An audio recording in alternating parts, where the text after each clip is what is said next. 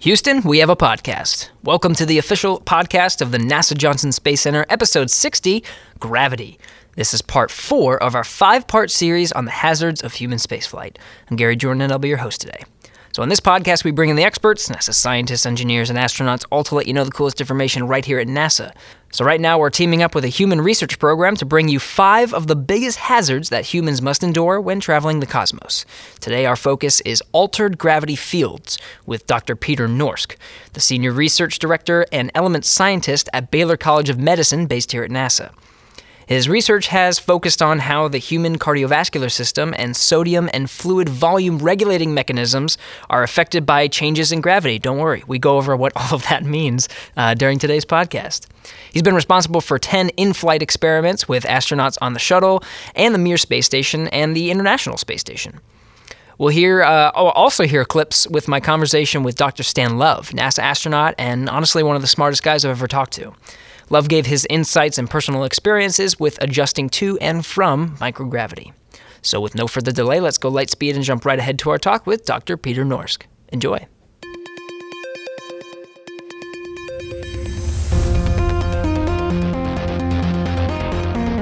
T-minus 5 seconds and counting. Mark. Launch commit lights are correct. Here she goes. Houston, we have a podcast.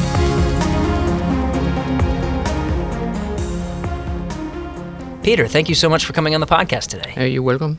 This is an interesting topic because, of course, you think, whenever we're traveling in space, yes, there's going to be changes to gravity. Obviously, you have the whole, zero G, right? People floating. You see that in the movies all the time. But what's different is how that impacts the human body, and it's pretty significant, right? So what are some of the main things that we can expect from these changes in gravity? What's the bird's eye view? What happens to the human body whenever we're going from one place that has one gravity to another? Well, if you entered weightlessness right now, 0G, you would experience 2 things immediately. One would be a fluid shift of blood and fluid from the lower parts of the body into the upper parts because gravity is not dragging it towards your feet. So you will have more fullness of fluid and blood in your head and in your heart. That's the first thing that happens within a few seconds. And then your balance organ, your inner ear organ that controls balance and perception of direction of gravity will be totally disturbed. And a few people actually get sick very quickly. Many people, it takes a little while, but in a few minutes or maybe an hour, they'll be very sick. It's 75%. So those are the two acute effects of 0G. In the inner ear, you have certain weight components, small crystals that actually detect gravity, and they are affected immediately. But what the eyes are seeing and what this balance organ is sensing contradicts each other, and that creates confusion in the brain. And that's what we call space sickness or motion sickness. Speaking of space sickness and feeling queasy, I chatted with NASA astronaut Stan Love about this feeling since he experienced it himself. The next thing that happens is your inner ears have little sensors in them that tell you which way down is. And you turn off the gravity, and those sensors don't know what to do. And over millennia of evolution, your body has evolved the response. When I can't tell which way down is, I got to throw up. So, sounds like a committee design. Not sure why that makes sense. I've heard a Just So story that there are certain plants that if you eat them, you will die. Okay, they're plant poisons on Earth. And many of those plants, before they make you die, they make you dizzy. And so maybe there's an evolutionary advantage to throwing up when you don't know which way down is. But the sad fact of the matter is when people get to space, they feel queasy. About a third of people feel so ill that they do throw up. About another third look kind of green, and they keep their head rigidly in the same position, and they don't want to be upside down in the cabin because the unfamiliar environment can be provocative. We say provocative means you throw up. And another third claim to feel nothing. So that, however, your body gets used to. So the first couple of days in space, you'll see people tending to be rigidly up and down in the cabin, not moving their head around a lot, maybe looking a little green, and maybe heading off to the back part of the cabin with an emesis bag. Emesis, throw up. We got a lot of nice words for throwing up, so it doesn't sound so bad. But after a couple of days, that gets better. So after 3-4 days in space, then people are doing somersaults in the cabin and having a great old time. And that's all perfect until you land. And then the gravity turns back on and your middle ear says, oh, I know which way down is. And you feel queasy again. But after a few days, you feel better. They actually, after a shuttle flight, they would not let us drive our cars for 3 days after landing because your vestibular system, that's what they call your sense of balance, is still scrambled. And even walking around a corner in the office kind of spins your gyro and you feel dizzy. I am told that's how you feel if you drink 6 beers. I have no experience with that myself, of course. But it's sort of the 6 beer spins on landing day. Okay. Okay, yeah. I definitely get terrible motion sickness myself, so I can't You even may imagine. not get space sick. You may get motion sick in a car. Or So there's a difference. There's a difference. And we don't really know why. Oh, okay. So the fluid thing, that makes a little bit of sense, right? Because we're here on Earth with 1G, and our Right. feet are down closer to the ground and have to maybe pump a little bit stronger to get towards the head because you got that whole gravity thing pushing down on you, and we're beings that stand erect. You know, we stand upright. Is that part of the reason why they're experiencing that? Is because that gravity isn't there anymore? Yes. Okay. It's simply if you have a tube with fluid, the pressure at the bottom would be higher than at the top for the reason that fluid contains weight. And that is suddenly weightless. That means that you suddenly will have an increased pressure in the top of the tube and a lower pressure in the bottom of the tube because you don't have this gravity effect on the fluid column. And that happens in the body as well. So you have more fullness in the head, and it's immediate, and it lasts all throughout the mission, even for months. And that is one of our great concerns. What does that feel like whenever you have more fluid? Does your head feel kind of puffy, or do your feet feel sort of shriveled? I don't know how would that. You don't feel anything actually, but you look a little bit different. Really? A little more redness in the head, more fullness around. Your face changes its shape a little bit. But some people complain of fullness in the head, in particular during longer missions. But it's not a big concern from a personal, subjective point of view. It's more of concern on a longer term, including effects on the eye and sight and vision, because some astronauts do have vision changes in flight, and they do have certain changes of clinical concern in the eyes that if you look into the eyes with certain equipment, you will see changes that mimic certain diseases. So we are concerned about the fluid shift, but it's not a personal concern until you've been to space for several months. Which is, I mean, what we're planning for, right? If you're talking Exactly. about missions to long-duration missions to, stay on the moon, long-duration missions to stay on Mars. These are, especially Mars. Mars is a several year-long mission profile. That's very significant. Right. So I guess we'll kind of start with that. You're talking about it takes some time until really they are measurable, kind of that you can really notice the effects. And it doesn't. You can't really notice it like you're saying day to day, but it's that constant exposure to microgravity and the constant exposure to these fluid shifts that may be the cause.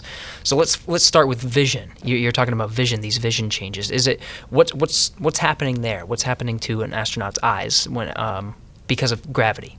Well, you have the fluid shift, and we think that during a long-duration spaceflight, this fluid shift affects vision. It takes time because it creates kind of edema, or edema means exudation of fluid from the bloodstream into the tissues, and that goes more slowly. But if you have an increased pressure in the blood vessels, in the brain and in the eyes, you can imagine that there might be more of exudation, more of transfer of fluid from the intravascular bed, from the bloodstream into the tissues. That's called edema.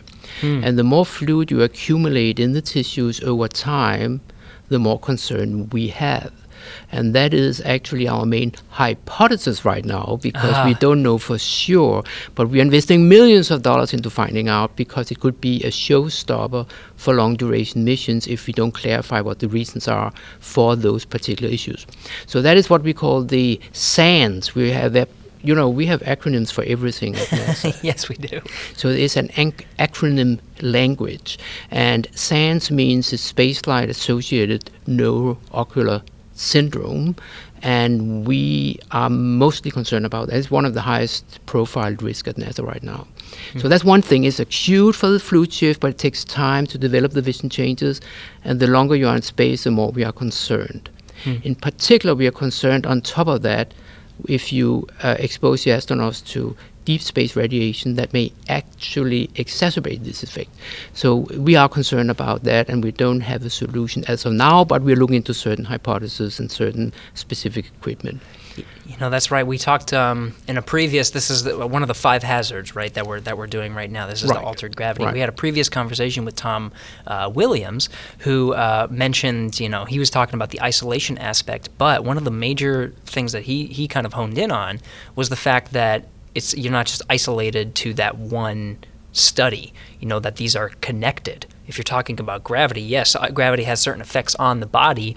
But you can't just look at just the altered gravity. You're looking at the gravity and then how radiation is impacting the effects that gravity are causing. So there is that concern, especially I'm thinking for transit. When you're in transit from Earth to Mars, let's say, now you're in this higher radiation environment. What do we know how radiation is amplifying this? Yeah, we know very little because it's very difficult to simulate exactly the deep space radiation on Earth. We can do some simulations, some similarities, but not the same thing. And a low dose deep space radiation is different from anything we can do on Earth. So we don't really know.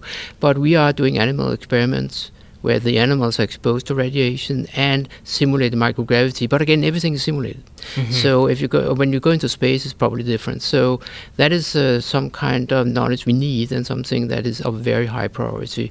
But before, the concerns of microgravities, you have the fluid shift, as I mentioned, this motion sickness, which goes away actually after a few days. So it's not of a big concern, but when you change gravity fields, like landing on Mars, it reappears. So that is a concern. Is the alternation of gravity and the immediate effects we are concerned about. But then also you have immune effects. You attenuate the immune system. You see viral reactivation in astronauts, maybe because of stress as well.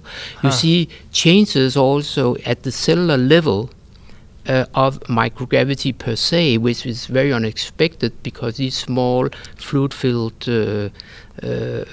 membranous structures called cells are actually affected by microgravity as well to a degree that could be of concern during long-duration spaceflight. And then finally, of course, on muscle and bone, you have deloading effects, which can be mitigated by extensive exercise. But these are the major concerns, but everything is exacerbated and exaggerated by deep space radiation. Is on top of that, you have isolation and confinement, as indicated by Dr. Williams. Right. So we are working, Dr. Williams and I, together more and more, much more than previously, in order to try to find common pathways to mitigate those issues. Yeah, I think the bone and muscle loss is a really good one to hit on because, we have those countermeasures is what we call them, right? Ways to counteract the effects, which is, your body is in microgravity, and I don't know why I'm explaining this. You should be explaining it. No, it's correct. You're doing very well. Yeah. But, because you're not using it, so your body's like, well, I don't really need to put the energy towards that. So you start to lose muscle and bone mass, and that's why they exercise a lot, especially the resistive, is to maintain that. Yeah. But who knows what radiation is going to do? How much more can we expect that you're going to have these bone and muscle loss because of radiation? We do know something from simulated animal studies in rats in particular and mice, and there are exaggerated effects. We actually have an idea about it also. Oh, really? But we, of course, don't know that deep space will be different. But according to that, you exaggerate the effects, and we should be concerned about. Now, the good news is that I just listened in on a presentation, I think a few weeks ago, by Dr. Globus from Ames Research Center, and she indicated that actually exercise would be efficient in mitigating also the radiation effects on the deloading of muscle and bone. So exercise per se may actually be the solution. But what happens if the exercise device breaks down? We need alternatives, and that's the challenge right now. And also it's a challenge to develop an exercise equipment in that small confined environment of the habitat, as well as Orion, that are the transit vehicle to Mars, that is as efficient as the big gym we have on ISS right now. And that is a challenge. So we have some challenges of a technical nature, But I think we can solve the muscle and skeletal unloading effect. I'm concerned about the fluid shift effects and the eye and effects on the brain.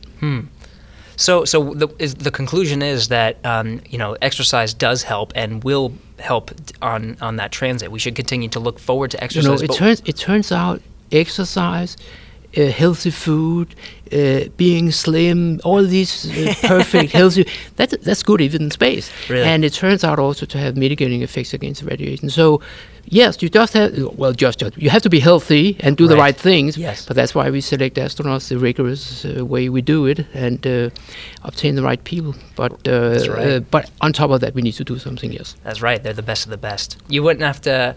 I mean, would you have to kind of right now on the space station they have a sort of a 2.5 hour slot where they have dedicated to exercise. Would you probably increase that just to be safe, or would you stick to 2.5 hours?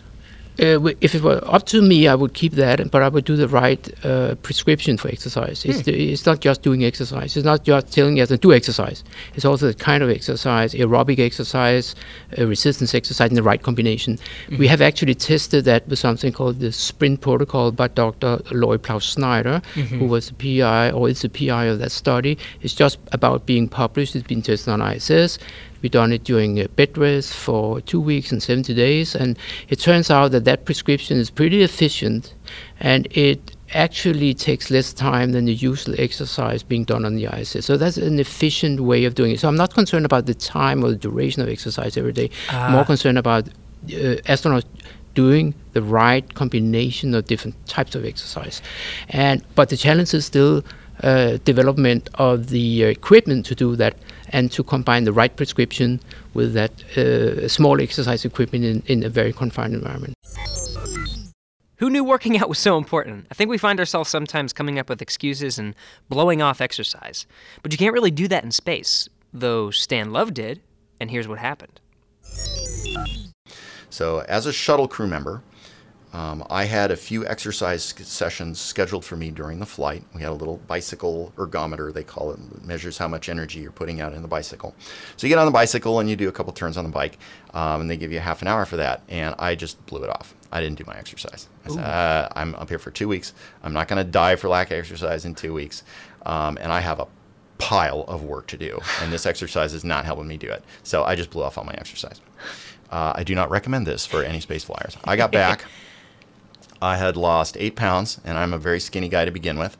It all came off my legs, and it took me 2 months to get my weight and strength back after just 2 weeks in space, not exercising. Right, yeah, to talk about constraints, you have to work out more and harder, because that's what sprint is, right? It's more of a high-intensity exercise profile. High-intensity aerobic exercise as well as a resistive exercise, but it doesn't have to take such a long time. It's just do it regularly, every day, 6 days a week, and then also do it in the right fashion. All right. Yes. See, this is why we pick the best of the best, because they have to be dedicated to that schedule, and I know I'd be exhausted after day 3. Well, we still have, with the best of the best, a challenge to persuade people to do the right exercise at the right time. And actually, with you, but they're doing it. I'm not saying that. Right. It's just they also need to know it, and so we are defining that prescription. And then you can deviate from it, but then you know what to do, and you also know what the implications are when you deviate. If you have the kind of a basic exercise, you can deviate it to one side or the other, do less of that, more of that. But we'll know what that means, and so that's the important thing. But we have developed that prescription, and that's why the exercise physiology per se is not the biggest challenge right now. The biggest challenge are the other things we talked about before. Right. Okay. So let's go back to it. We hit a little bit on fluid shifts, but one thing that we didn't really hit on was the whole balance thing. Right. So what's happening there? You're launching from space, and you go into space. What is it? 8-12 minutes later, depending on your launch vehicle, and then you're exposed to microgravity. Then is at what point are you really starting to feel the effects of where am I? With the loss of balance. Well, immediately, even during parabolic flights, people get very confused, and really? They actually vomit and feel pretty bad. Many people. So actually, I think almost everyone during parabolic flight takes medication against those issues. So it's immediate. But you adapt pretty fast. But the problem is that you have to prepare the astronauts. Well, it takes about 6 weeks from a sensory motor neurovestibular point of view to adapt to spaceflight in movement and adapting in behavior and not hitting things and being efficient in floating through one module to the other and then turn to the left and right and get up and down. I mean, that takes about 6 weeks, according to at least the several astronauts that have experienced it. So it's about a 6-week adaptation, but it only takes about 3, 4, 5 days to adapt not to being sick. So these are the good news, but it takes some time. Yeah. But then again, when you land on a planet, it being Moon, Mars, or Earth, right, you readapt and you have the issues immediately. When astronauts come back from 6 months of flight in Kazakhstan, their balance system is totally disrupted. They can't walk straight. They have to be supported. They may not be sick. Some may be sick. Some do much better than others, but they all are confused and kind of hit things or fall over. And that is of concern when you land on Mars without any reception committee, and you really don't know, or we have defined a certain temporal profile, but you really don't know how long it will take for them to being able to do the first extravehicular activity from the landing module, for example, to the habitats. And that is a very important piece of information to know that. So we have tried to define that when landing on Earth, but on Mars we don't know, because on Mars you have only 38% of the Earth's gravity, so that hasn't been done. So whatever you do, whenever you're designing a profile for a mission to Mars, you sort of have to build in this sort of period. Say the astronauts land successfully on Mars, there's got to be this, at least on what we know right now, kind of a buffer time, but before they can actually start doing anything, right? Because they have to adjust. And of course, it takes 6 days fully to adjust to the pre-flight level. But I think within 2 or 3 days you'll be able to do an EVA. I think. Really? But actually, also you can mitigate it. We have ideas as how to prepare the astronauts to be in a better shape from a sensory motor and neurovestibular point of view when they land on Mars. That is actually to do what we call pre-flight adaptability training. That is, we disturb the neurovestibular system and the balance system before flight in a certain fashion on a balancing platform, and we disturb them visually. And when you do that repeatedly, they adapt to a new environment, and they are much more resistant to changes in gravity. That's one thing, and it lasts more than 6 months. So, wow. Well, that is what we are testing right now, but we have indications that's the case. It's a 6-month pre-flight disturbance thing, or no? You have a 6 month flight on ISS or a 6 months transit flight to Mars. It's about 6 months. Okay. So you can actually, prior to flight, adapt the astronauts and keep that adaptation for the 6 months it takes to get to Mars, and then still have positive effects that mitigate. They will be less confused when they land, even based on this training on a balance plate 6 months before that. That's one thing. But then also we have an idea as during the flight, exercise actually also keeps them more healthy in a balance for not being too disturbed when they land. Aerobic or resistive or both? But it has to be treadmill.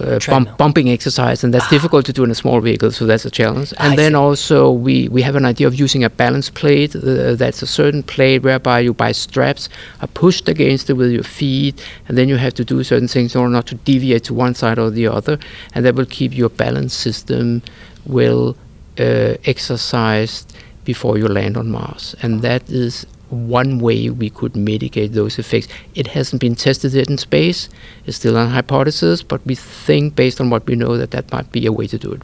So for how long are you doing all of these sort of disturbing exercises to sort of condition pre-flight your will body? be maybe 5 to 6 to 10 times in each astronaut, and they'll be pretty well prepared. During flight, it has to be regularly on a daily basis, like exercise. But treadmill exercise, if we could do it, I don't know whether we can do it, but on ISS, they do treadmill exercise every day, and it's just doing the treadmill exercise with a certain speed and so on. So that's fine. But if we cannot do treadmill exercise, we probably would have to find out how to do stimulation in a similar fashion, but in a much more simpler way on their way to Mars. Yeah, just like you're exercising your muscles to same thing. You're exercising your balance. It'll be built in the exercise equipment, yes. Okay. So these are ideas. Now, you could also argue we don't need to do anything, because just after landing, wait until they're ready, and then do the EVA. That's one easy solution. I would say I think they should be more well adapted, because you never know what happens. An emergency, they may have to get out of the vehicle immediately. It would be a good thing at least to do as much as we can with exercise equipment in flight, as well as pre-flight adaptability training. That's right, because if you're landing on Mars now, if you are building in sort of a buffer time without any of this conditioning, now you have to think about your systems. Yes. Because your systems have to have life support for those few days, and you have to have enough food. Then that's weight. But we are working very, very closely with the operations people, who are now also very concerned about this issue. Oh, really? So we are trying to, in an operational fashion, to find out the best way to mitigate the sensory motor disturbances after landing on Mars. Yes. That's right, because even coming back to Earth, let's anticipate we are not landing on Mars for 20 years. We actually don't know when that will happen, but it'll probably be in 20 years. Okay. So you'll be young at the time. I will be maybe gone or very old, but it will happen maybe in 20 years. And so before that, we don't have the concern right now, but the concern is, of course, when they land in water on Earth with the new launching systems of a commercial character that will happen already end of next year. Mm-hmm. There will be launches from U.S. soil, by the way. That's That's fantastic, right? Yes. There will be a flagship. So we'll have two different competing SpaceX and Boeing companies taking care of that. But they will land in water in one instance with SpaceX. Right. And that is of concern, that you are so disturbed balance-wise, that can you get out of the vehicle? What if there's an emergency? You are on water, you get seasick on top of that. So we probably have to mitigate that efficiently before and during flight, and we are working closely with operations to do that. That's right, because the Apollo capsule landed in the water. A lot of the Gemini capsule, all these different early human spaceflight program capsules landed in the water, but those were short duration missions. Yes, and that's a big difference. Yeah, but they were disturbed anyway, and you will still get But they succeeded, but you never know during longer duration missions what that means. Right. Yeah, that's really one of the main concerns when we're talking about this topic of altered gravity. It's not so much the change, maybe with the balance thing, because that's such an immediate effect, but it's really these long-term things. Yes, the long-term things. And it turns out when you look into different physiological systems, we had an idea from the shuttle days, even before that, there will be some kind of disturbance in an adaptation phase, and within 1 or 2 weeks you'll be adapted to all the systems. That is not true. Because when you look into 6 months of adaptation, it changes all the time for many systems. So the old-fashioned view that this would just be a small short-term problem, that is not true. And we do not still have all of the knowledge to understand how the body adapts to 6 months of flight even. Now, we are actually planning and hoping that we can do longer missions, at least from the Human Research Program point of view, because we need to know adaptation over 1 year at least, hopefully 3 years, but it's difficult to do these long missions in low Earth orbit. That's a long time. Well, and then also see the temporal profile. When do you actually adapt, and when do we know that you are in a stable phase? We don't know that. And it actually changes all the time when I look into specific systems. Right. So that's one concern. But the main concern is still, we can mitigate most of the negative effects of spaceflight and unloading on body with exercise, and after landing. We haven't talked about orthostatic intolerance. That's the decrease in blood pressure when you are exposed to a gravitational field. After being in microgravity, you faint, but we have a Garmin for that, and you drink and take salt tablets. So that seems to be the solution. So we are not so much concerned about these issues anymore. We are concerned about what we talked about, the vision changes, the immune changes, as well as whether we can have the right food items on board, and they can be maintained stable during a 3-year flight back and forth to Mars. That's right. Forth and back to Mars. Those humans are pretty picky and need food all the time. So you got to build that into a profile. Exactly. Yeah. So that was actually interesting. That piece of information. You said we've already figured it out, but there's this change whenever we come back to gravity that something's happening with your blood pressure. What's happening, and what are we doing now to successfully mitigate it? Yeah, that's one of my before I came to NASA, I was as a researcher for within the cardiovascular field. So that's one of my favorite topics, but it's something that we are not that concerned about from a health perspective. But what happens is that when you enter microgravity and you stay in microgravity, all of your blood pressure reflexes are kind of slowed down. They are not really being stimulated the same way as when you have posture changes on the ground all the time. In order you can sit upright right now without fainting because your blood pressure reflexes are efficient.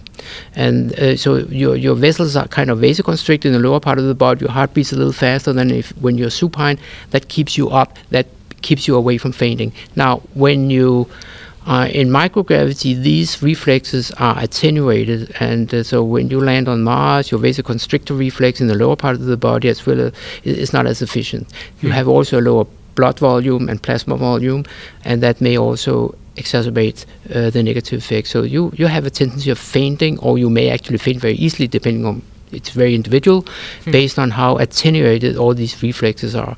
Now, by using a garment in the lower part of the body that prevents the fluid and blood from running down, from being pulled downwards by gravity, you can mitigate it, as well as having the astronauts drink water and take salt tablets in order to expand the blood volume before landing. So that's pretty efficient, actually.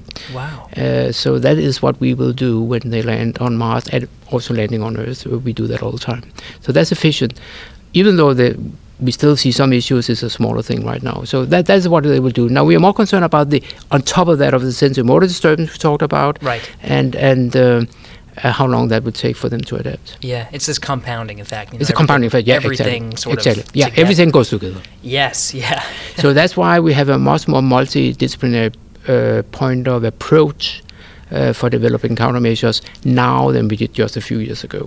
Right.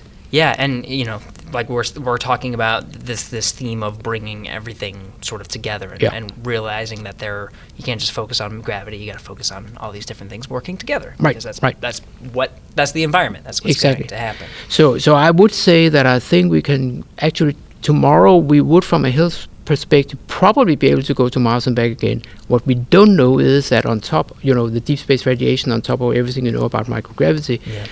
I am concerned what we are doing to the astronauts when they come back and for their health in general. So that is a problem. They might be able to do it, but I'm concerned about the health perspective beyond that, and also performance decrements in flight that we don't know anything about. Right. The sort of, let's just say it's a 3-year mission profile to Mars, hang out on Mars, come back. After that, the long term, what happens to you for the rest of your life? And that is something we're also concerned about, yes. Yeah. Also from a physiological health perspective, yes. I'm guessing that's why you want the 3-year mission, huh?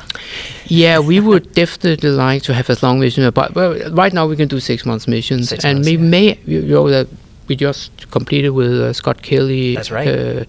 1-year mission, and that was very valuable, but we need to repeat it in order to obtain the correct statistics for understanding what's going on with the human body for such a long duration. Yeah, sample size of 2 can only get you so far, right? Right, exactly. And Yeah, the Russian cosmonaut Konyenko was also 1 year in space, yes. Yes.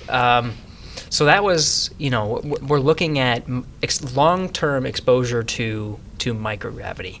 I kind of wanted to talk about for a little bit just what we know so far about the moon, because we're talking about going back to the moon again, except maybe longer missions than we have seen in the past. But on the Apollo mission, especially, let's focus on that component of balance, going from microgravity on a transit to the moon, and then 1/6G. So what do we know about, just either through data or anecdotally, what do we know about that transition to the moon gravity? Very little. So what we've been doing is transition from 1G to 0G and 0G to 1G. Right. And we've been concerned about the immediate sensory motor balance effects after landing in Kazakhstan. So that's what we've been measuring and having in the temporal profile. We can deduct something, of course, to lower gravity, but 1/6 gravity we know very little. We know that when they landed on the moon, they moved in a special fashion by kind of jumping instead of walking. But it may be actually that the stiffness of the suit at that time was actually the main reason for doing that. It's not just the low gravity, but they did very well actually, with very little preparation, because you cannot really simulate this. Right. You can simulate underwater by having certain kind of counterweights, so that you don't float in the water, but you can simulate underwater these effects of low gravity. You can do bed rest and things, but you can't really do it the correct way. So it is something that we don't know anything about. Now, do you have a mitigating effect of that 1/6 gravity on the sensory-motor system that actually might, be something whereby the astronauts are less. We may not be that concerned about sensory-motor disturbances because that low gravity might be enough. We don't know. We don't know the threshold for when you adapt completely to a gravitational field. We don't have the dose-response curve. Okay, one last cut in from Dr. Love since we're talking about the moon. He shared an anecdote from John Young, who's been in 3 gravity fields and explores the unknown of working out on the moon.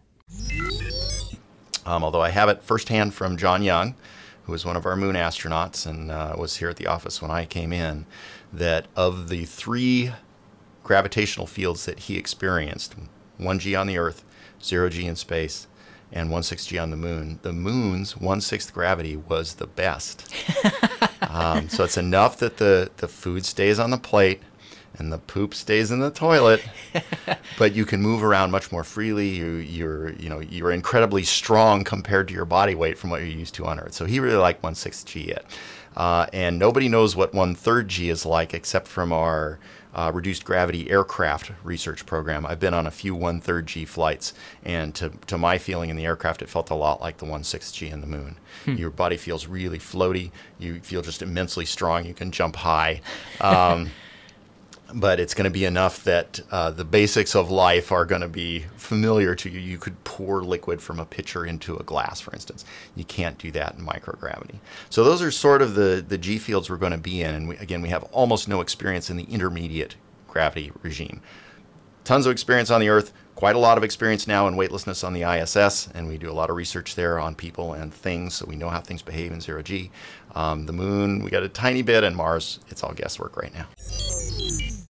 So I guess you can guess that, the fact that you're losing muscle and bone is because you're not really applying a lot of force. If you're not applying force, your muscles, like you said, they realize, oh, I'm not using this, I can put my energy elsewhere. So that's where you start losing that. But you have to kind of simulate it with exercise.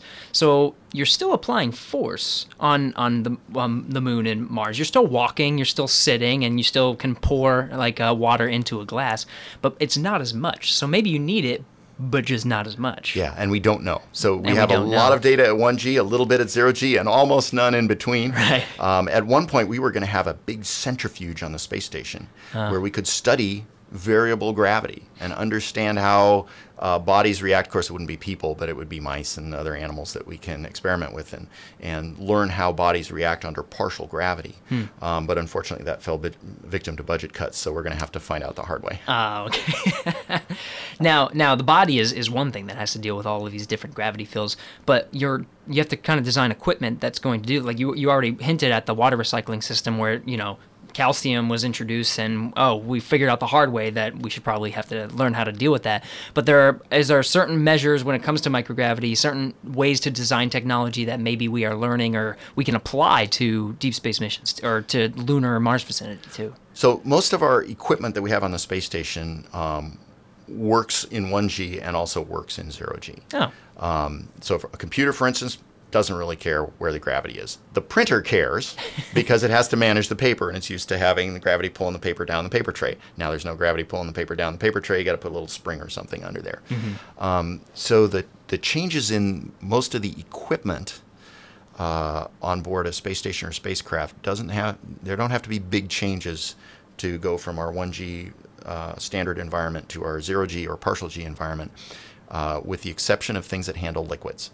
So unfortunately, that means my water supply, that means my toilet. I already joked about, the poop staying in the toilet. Yeah. Doesn't always happen in 0G. And then you make sure you have gloves and a lot of extra wipes handy just in case something comes back out of that toilet. Things coming out of the toilet is a rare and unusual experience on Earth. And, you're going to hear about that from your coworkers the next day. Hey, my toilet backed up last night. Happens more often in microgravity because you don't have gravity helping there. So fluid handling systems do have to be specially designed. Separating air from water is tough in microgravity. Equipment that handles that, it has poetic names like slurper bars. So we have slurper bars in the humidity removal system on the space station. You have a cold plate, the air goes by it, the excess humidity condenses out on that slurper bar, and then little holes in the slurper bar collect the water with surface tension because gravity flow doesn't work. But if a system is not having to handle fluids, and in particular separation of gases from fluids, whatever works on the Earth works pretty well in space. And then when you turn on partial gravity, the fluid problem gets easier. In fact, it gets easier enough that there are people who are advocating when we go to Mars, and we might be 6, 8, 9 months in transit in microgravity, which is complicated and difficult. Our station crews are spending that long on space stations, so we're getting experience with it, but it's still hard on the body. Mm-hmm. And of course, if you're going to Mars, you probably want to come back, and so you got to go do it again. Yeah. They are discussing spinning the ship for rotational gravity using the centrifugal force. A disclaimer for physicists out there, yes, I know there's no such thing as centrifugal force, but we're going to call it that because it's easy to explain, and if you do your math assuming it, you'll never be wrong. So that centrifugal force forcing things to the outer part of a spinning object can fake gravity. And then your fluid handling gets easy, and the poop stays in the toilet, and your body stays strong, and that's all good, except if you're spinning fast, you're going to be ill all the time. They've done experiments in rotating rooms with people, and if the spin rate is about more than 1 revolution per minute, so sit in your chair and take 60 seconds to spin around, okay? Yeah. That speed is okay. Faster than that, there are people who will never get used to it. Wow. And also, when you pour something in rotational gravity, the stream of liquid curves in a way that you're not quite expecting. But if you want 1G or close to 1G, and you want a spin rate of less than 1 rev per minute, and you figure out how long your lever arm has to be to put something at the end of it and give it 1G when you're only spinning it once a minute, it's the size of a football stadium.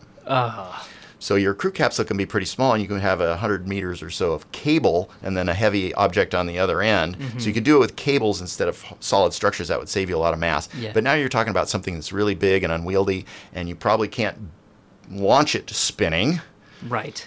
If you build it in space, you can't build it spinning, because then every time you drop a wrench, off it goes, right? So you'd have to build it in 0G and then spin it up.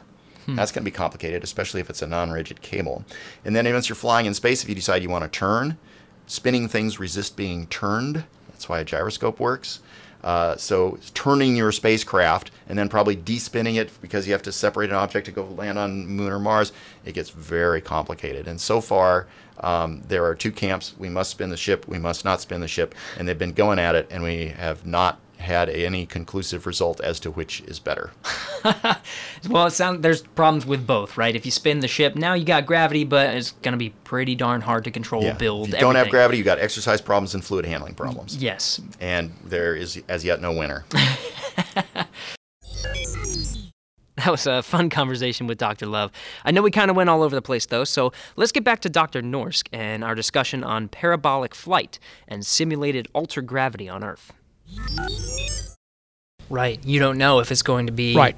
You have these fluid shifts in microgravity, but would you have, would you still have some sort of fluid shift even with a tiny bit of gravity, or would that be enough to keep you kind of healthy? But now you ask, it's very interesting. We are actually right now completed, I think 1 or 2 weeks ago, 2, 3 weeks ago, I think, we completed a study where we tried to simulate effects of lunar gravity, Martian gravity, and creating a dose-response curve between gravity and effects on fluid shift. And we did that during parabolic flight, but you only have 20 seconds of either 0G or lunar gravity or Martian gravity to do that study. So these are very, very short term, but you can see fluid shift acutely. It happens within a few seconds. And I haven't seen any data from that study yet because it was completed a few weeks ago. Right. It's very complicated. Airplane has to fly in certain trajectories to create these Martian, lunar, even 1G is easy, it's just flying straight and level. Right. But also we did 3/4 of, so we actually did 0.25, 0.5, and 0.75 Gs in order to simulate and create a dose response curve, and then you can deduct what the lunar and Martian gravities are. And that study is very important for seeing how much of a fluid shift do you have, because then later, if we can mitigate the vision changes we see in flight induced by the fluid shift by shifting by lower body negative pressure, we would know how much we should apply in order to have an effect, and we would know whether the Moon and Mars gravity are protective against it. Ah. And we don't know that yet. But the data is coming out right now. That would be a pretty fun flight to do some research on. So not a fun flight for commuting or to actually travel somewhere, but the plane is sort of, if you're imagining like a sine wave, it just sort of goes up and down and up and right. down. Yes, exactly. Yeah, and at the peak sort of those sine waves, that depends on the angle that you do. Symmetrically, around the top of that trajectory, you are weightless. Yeah. So you have the correct understanding. Many people think this is kind of when it goes down or it doesn't understand, but actually it's symmetrically around the top because it follows exactly the trajectory when you throw something, except as it counteracts the air friction by the engines. So you are actually pretty efficiently weightless for that short period. But it's preceded by and followed by high G level, which of course interrupts what you observe during the zero-G phase. Yes. But the fluid shift is so acute that you get I am convinced you will get a clear-cut, very good understanding of the degree of shift, even within those 20 seconds. So that's what we've been doing. We did it about 3 weeks ago. Okay. And that study is very expensive, but data is coming out right now. Did you fly on it or no? No, I did not fly on it. I have been flying in parabolic flights quite a lot in my previous life. Really? Previous life is before you come to the United States, right? So, but I also tried it in the United States a couple of times. So I don't get sick, so that's why it's fun for me to do that, and it's one of the great experiences of my life. That is doing parabolic flights. Wait, you don't get sick at all? Not during parabolic flight, but I get seasick. Oh, you get seasick. Okay, you must be a master of roller coasters then, for sure. Yeah, but I don't like them anymore. I liked them when I was young, but now I'm too old for that. It's too bumpy, you know. Oh yeah. See, I did have the privilege to do a parabolic flight one time, and it was definitely one of the highlights of my entire life. Did you feel good? I did. Well, so we did 30 parabolic flights for, and I got a little shot to kind of help me with my. Oh, you cheated. I did cheat, yeah. And even though I cheated, I still got a little bit sick because we did 30 parabolic flights of microgravity, and then we did another one of lunar, another one of Mars. And of course, on the lunar, I really wanted to do lunar push-ups. So I went down on the ground and did a push-up, pushed myself, clapped like 6 times, came back to the ground, and I went up and down 5-10 times or something like that. And that up and down motion with the change of gravity was enough to go, Then you become sick. Yeah, I agree. Yeah. Yes. Keep your head still. That's it. In particular during the transitions are the worst stimuli for inducing motion sickness. Yeah. So keep your head still and straight during the transition phases. That's the important thing, but it's very difficult. Are these things that we actually tell astronauts whenever they're transitioning? Actually, just make sure look forward. Our specialist and lead scientist, Dr. Emil Reski and Dr. Jacob Bloomberg from the Human Research Program, are actually very good at this, and they can advise the astronauts, how to not move the head during certain transitions of Gs, and thereby actually also doing some head movements in order to being adapted to the change. So that's another way of doing it, and they have certain ideas about that. So they have a full-blown list of what the astronauts should and shouldn't do during transitions, but many of those ideas have to be confirmed by really solid scientific data. So that's what we are trying to obtain. Right, and that's what we're looking forward to with these exercises, right? To sort of exercises on top, a lot of small things like head movements and how to do them, not do them. We have certain programs on laptops whereby they do certain tests in order to stimulate the sensory motor system and the moving of the eyes and things like that. So to understand and actually mitigate the effects of these transitions on the sensory motor system. So you might know a little bit more about this than maybe me, but I just went to an amusement park because I really like roller coasters. But I enjoy them. I used to like them. I still do. And I just always have. I can't do the spinny rides, though. Anything where you're spinning around is just not for me. But I am getting a little bit more sensitive to it, but I still enjoy them. So I tried, and it kind of worked for me. It might have been a mental thing, but it was a wristband. And the wristband just sort of applied a little bit of pressure to the inside of your wrist. Mm-hmm. Is that something that actually works, or is it just a mental trick? That's the first time. Not the first time I hear about it, but I don't know. Oh, okay. And I don't know whether anyone has tested it, but I wouldn't be surprised because it doesn't really go against the basic science. It just has to be tested and documented. And if it has, we would like to see the data. But I haven't heard anything from our team that this is an efficient way of mitigating. But it might be. I don't know. Yeah, maybe I was just duped into buying it. With age, you become more open to these kind of things because it turns out there's something to it. It's just sometimes these things are also exaggerated, for commercial purposes. So you have to be careful, but we should test it and systematically find. We are doing that already, and our teams are doing it. Right. So when we're thinking about altered gravity, we were talking about some of these. We were talking about some components, right? We're talking about the balance. We're talking about fluid shifts. Going back to that parabolic flight, one thing that I did want to mention was you were talking about you're getting these small micro readings, these data points during that few seconds of altered gravity. But you were talking about a lower body negative pressure. Is that what you're talking about? Well, that's what we are testing. We on the ground right now, but we are planning to test it in a flight. We have actually tested with the Russians the efficiency of moving fluid with lower body negative pressure from the upper part of the body to the lower part. So we've been trying to see how efficient can we do that and how well does it work in microgravity. It has been done before also on Skylab, so it's not a new thing. But we were looking into specific measures on the eye and the fluid shift on the eye and brain and head, which hasn't been done before. And we were looking into the efficiency of the lower body negative pressure effect and how much lower body negative pressure you would need to use. Okay. That has been done as a preliminary first step. Then we are trying to develop a countermeasure including LBNP. LBNP means lower body negative pressure. It's an acronym, right? And so we are using that lower body negative pressure as a mitigating procedure, but we are defining how well it works. Okay. Is it? I'm imagining vacuum pants. Is it vacuum pants, or is it? You could call them vacuum device? pants. It's simply you create sub pressure around the lower part of the body, that's the legs and the abdomen, and that's sufficient to moving fluid inside the body from the head and heart downwards. But you have to be careful not to do too much because otherwise you kill the person. I mean, they will be they'll faint and you don't want to drain their brain. Yeah, you can kill people this way. It's something you have to be careful with. Wow. Okay. Yeah, there's a lot of... But that is our main intervention right now. I see, and that's one of those things, countermeasures that we talk about, right? Yeah. So when I say main intervention, doesn't mean it's being used operationally in flight, not for this purpose, but it's our main intervention in testing for the countermeasure. Yes. I see. Okay. So what this is one of the countermeasures. We focus one of the candidate countermeasures right now. Candidate countermeasures. Right. Yeah, because if you test it and it works, you want to implement it into procedures. Yes.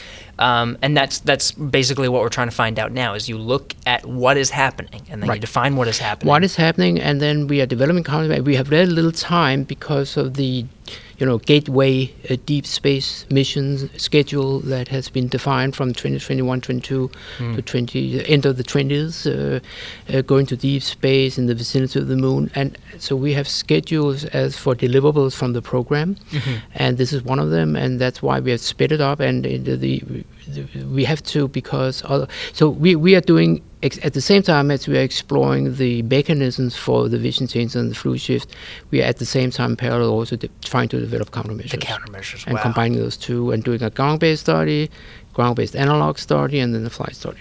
Okay. Yeah, because that's a lot. We're in the middle of doing that right now. Okay. So that would be one of the things that we would test in the lunar vicinity is based on what we know, right? We're still learning, but based on what we know, we're going to try. Yeah, the problem in the lunar vicinity is that these are short-term missions, so that's good. Yes.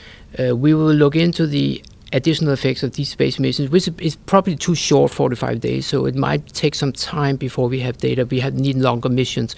But on the other hand, it's also difficult to have this big lower body negative pressure equipment in this small vehicle. Orion is much too small, the habitat is small. So we may have to find alternative mitigating strategies. Oh, wow. So on top of that, we are doing that. It will be possible in a transit vehicle probably to have a lower body negative pressure device. I think so, but we need to know alternative strategies as well. It may also fail during a mission, so what do we then do? So we use bracelets, whereby you pump the bracelets up to a certain pressure in order to trap blood in the veins, in the legs, and thereby putting it away from the heart. That's one efficient way of doing it without having a big equipment. Right. It may be in combination with some lower body negative pressure. The lower body negative pressure could be mobile, combined with some cuffs, we can maybe add exercise in order to trap blood more efficiently with the bracelets, or the cuffs. Which bracelets are the same as cuffs. I mean, all these kind of things are being considered right now. Yeah. So looking ahead, we'll just sort of wrap up with this. Looking ahead at some of the based on what we know and some of the studies that we're looking forward to, what are some of your things that you're most excited about when we're talking about missions going to the moon and Mars? Some of the ways to implement these things. Yeah, I'm very excited about our progress in this SANS fluid shift vision issue, because we have had some breakthroughs recently. We have data from space showing that some very surprising results, that what we thought would be a main problem in the fluid shift may not be. It may only be part of the problem, so that makes it maybe easier to solve if it's correct. And the other thing is that we have, for the first time, it looks like we have created a bed rest analog on the ground that can induce some of the SANS symptoms that we have never done before.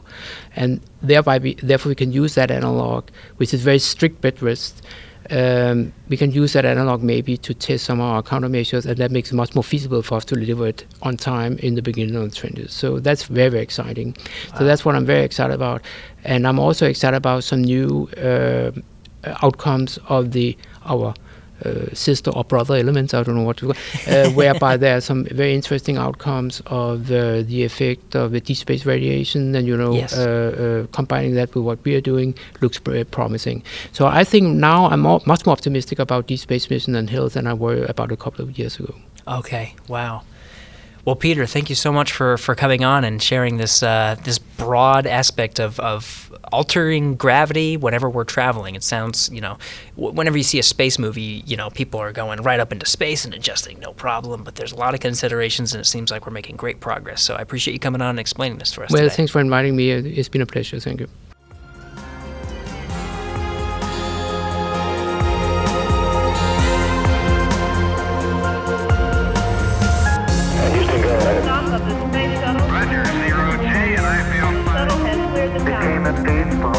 Actually, a huge honor to break a record like this. Not because they are easy, but because they are hard. Never keeps too. Welcome to space. Hey, thanks for sticking around. So today we talked with Dr. Peter Norsk about altered gravity fields. So make sure you stick with us for one more of the 5 hazards of human spaceflight, hostile and closed environments. You can check out all 5 of the Hazards of Human Spaceflight podcast episodes here on Houston We Have a Podcast, or you can go to nasa.gov/HRP. We're releasing these together with some of their products that go over videos and animations that go more into depth about what we talked about here on today's podcast.